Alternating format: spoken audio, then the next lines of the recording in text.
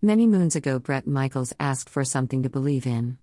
There are lots of things to believe in, but I feel that we have kind of gotten away from that, and I am not even talking about God, but if that is your thing, then okay, as long as you are not harming anyone. For some, it's John Henry, and for others, it's a blue ox that likes to eat pancakes.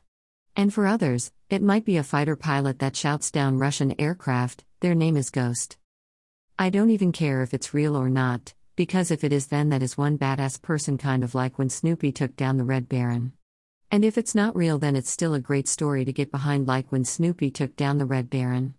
But don't come at me with how Twitter is blowing up with how fake this story is, because most of the crap on Twitter is fake.